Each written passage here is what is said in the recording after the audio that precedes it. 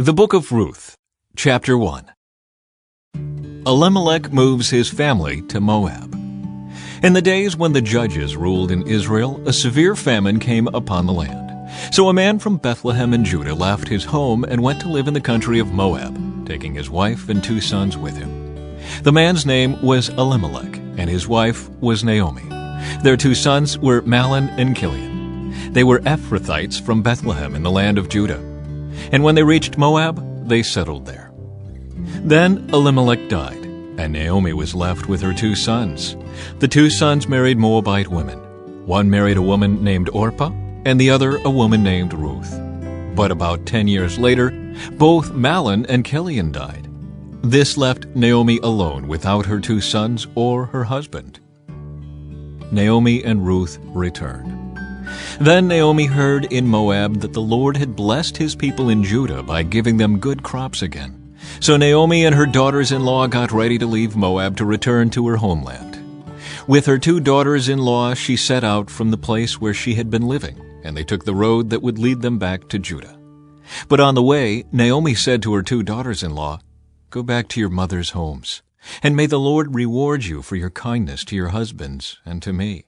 May the Lord bless you with the security of another marriage." Then she kissed them goodbye, and they all broke down and wept. "No," they said, "we want to go with you to your people." But Naomi replied, "Why should you go on with me? Can I still give birth to other sons who could grow up to be your husbands? No, my daughters, return to your parents' homes, for I am too old to marry again. And even if it were possible, and I were to get married tonight and bear sons, then what? Would you wait for them to grow up and refuse to marry someone else? No, of course not, my daughters. Things are far more bitter for me than for you, because the Lord himself has raised his fist against me." And again they wept together, and Orpah kissed her mother-in-law goodbye. But Ruth clung tightly to Naomi. "Look," Naomi said to her, "your sister-in-law has gone back to her people and to her gods. You should do the same." But Ruth replied, "Don't ask me to leave you and turn back. Wherever you go, I will go. Wherever you live, I will live. Your people will be my people, and your God will be my God. Wherever you die, I will die, and there I will be buried. May the Lord punish me severely if I allow anything but death to separate us." When Naomi saw that Ruth was determined to go with her, she said nothing more. So the 2 of them continued on their journey. When they came to Bethlehem, the entire town was excited by their arrival. "Is it really Naomi?" the women asked. "Don't call me Naomi," she responded. "Instead, call me Mara, for the Almighty has made life very bitter for me. I went away full, but the Lord has brought me home empty. Why call me Naomi when the Lord has caused me to suffer, and the Almighty has sent such tragedy upon me?" So Naomi returned from Moab, accompanied by her daughter-in-law Ruth, the young Moabite woman. They arrived in Bethlehem in late spring, at the beginning of the barley harvest. Chapter 2. Ruth works in Boaz's field. Now there was a wealthy and influential man in Bethlehem named Boaz, who was a relative of Naomi's husband Elimelech. One day Ruth the Moabite said to Naomi, "Let me go out into the harvest fields to pick up the stalks of grain left behind by anyone who is kind enough to let me do it." Naomi replied, "All right, my daughter, go ahead." So Ruth went out to gather grain behind the harvesters. And as it happened, she found herself working in a field that belonged to Boaz, the relative of her father-in-law Elimelech. While she was there, Boaz arrived from Bethlehem and greeted the harvesters. "The Lord be with you," he said. "The Lord bless you," the harvesters replied. Then Boaz asked his foreman, "Who is that young woman over there? Who does she belong to?" And the foreman replied, "She is the young woman from Moab who came back with Naomi. She asked me this morning if she could gather grain behind the harvesters. She has been hard at work ever since, except for a few minutes' rest in the shelter." Boaz went over and said to Ruth, "Listen, my daughter, stay right here with us when you gather grain. Don't go to any other fields. Stay right behind the young women working in my field. See which part of the field they are harvesting, and then follow them. I have warned the young men not to treat you roughly, and when you are thirsty, help yourself to the water they have drawn from the well." Ruth fell at his feet and thanked him warmly. "What have I done to deserve such kindness?" she asked. "I am only a foreigner." "Yes, I know," Boaz replied, "but I also know about everything you have done for your mother-in-law since the death of your husband. I have heard how you left your father and mother and your own land to live here among complete strangers. May the Lord, the God of Israel, under whose wings you have come to take refuge, reward you fully for what you have done." "I hope I continue to please you, sir," she replied. "You have comforted me by speaking so kindly to me, even though I am not one of your workers." At mealtime, Boaz called to her, "Come over here and help yourself to some food. You can dip your bread in the sour wine." So she sat with his harvesters, and Boaz gave her some roasted grain to eat. She ate all she wanted and still had some left over. When Ruth went back to work again, Boaz ordered his young men, "Let her gather grain right among the sheaves without stopping her, and pull out some heads of barley from the bundles and drop them on purpose for her. Let her pick them up and don't give her a hard time." So Ruth gathered barley there all day. And when she beat out the grain that evening, it filled an entire basket. She carried it back into town and showed it to her mother-in-law. Ruth also gave her the roasted grain that was left over from her meal. "Where did you gather all this grain today?" Naomi asked. "Where did you work? May the Lord bless the one who helped you." So Ruth told her mother-in-law about the man in whose field she had worked. She said, "The man I worked with today is named Boaz." "May the Lord bless him," Naomi told her daughter-in-law. "He is showing his kindness to us as well as to your dead husband. That man is one of our closest relatives, one of our family redeemers." Then Ruth said, "What's more, Boaz even told me to come back and stay with his harvesters until the entire harvest is completed." "Good," Naomi exclaimed.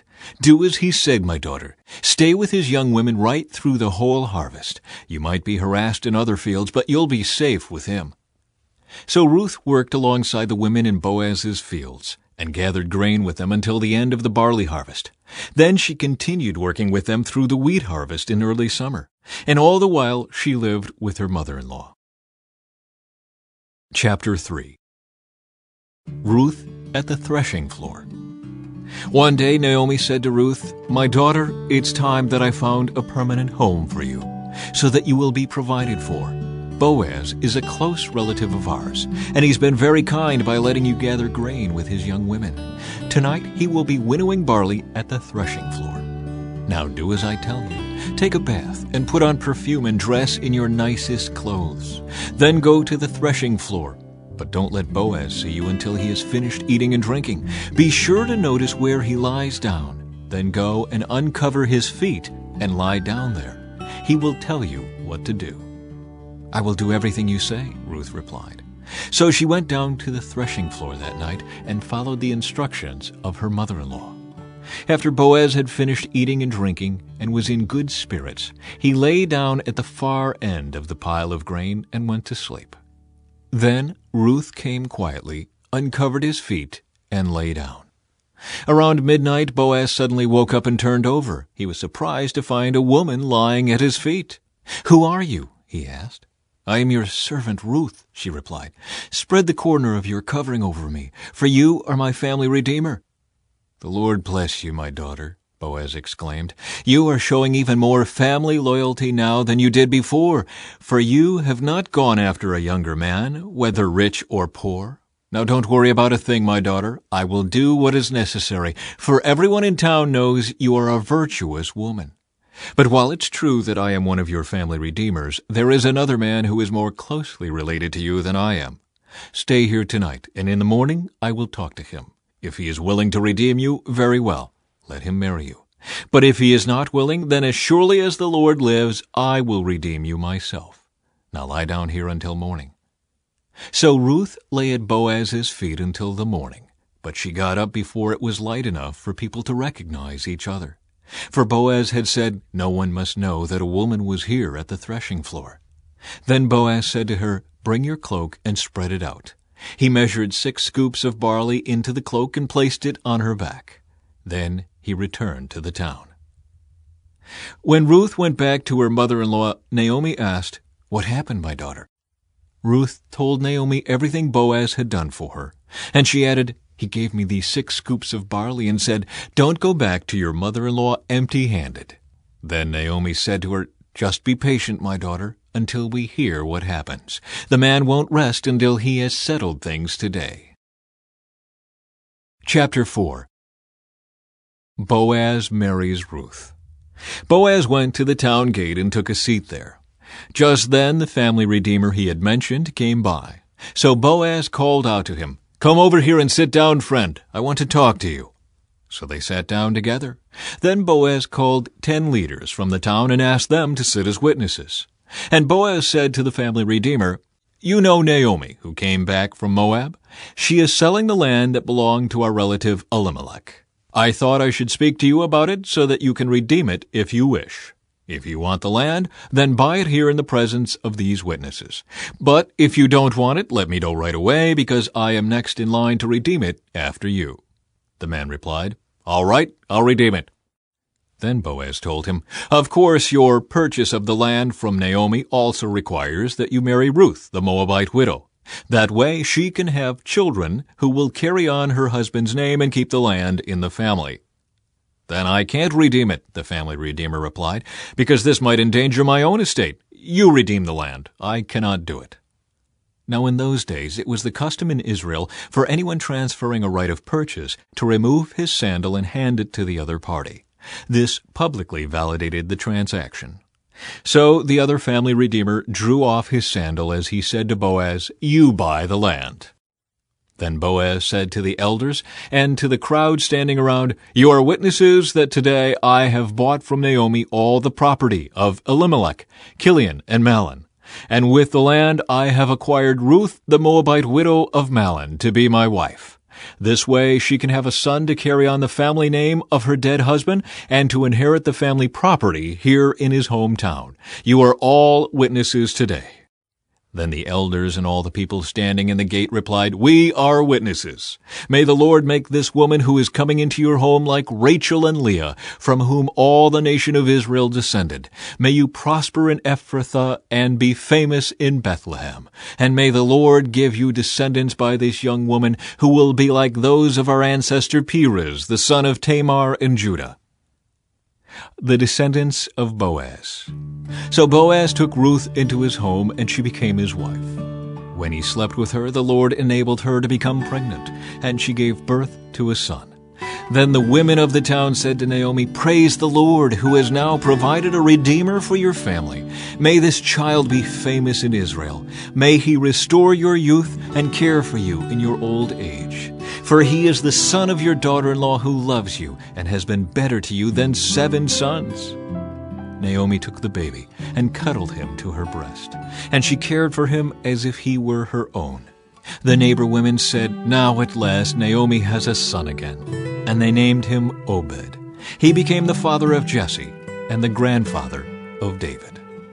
This is the genealogical record of their ancestor Perez.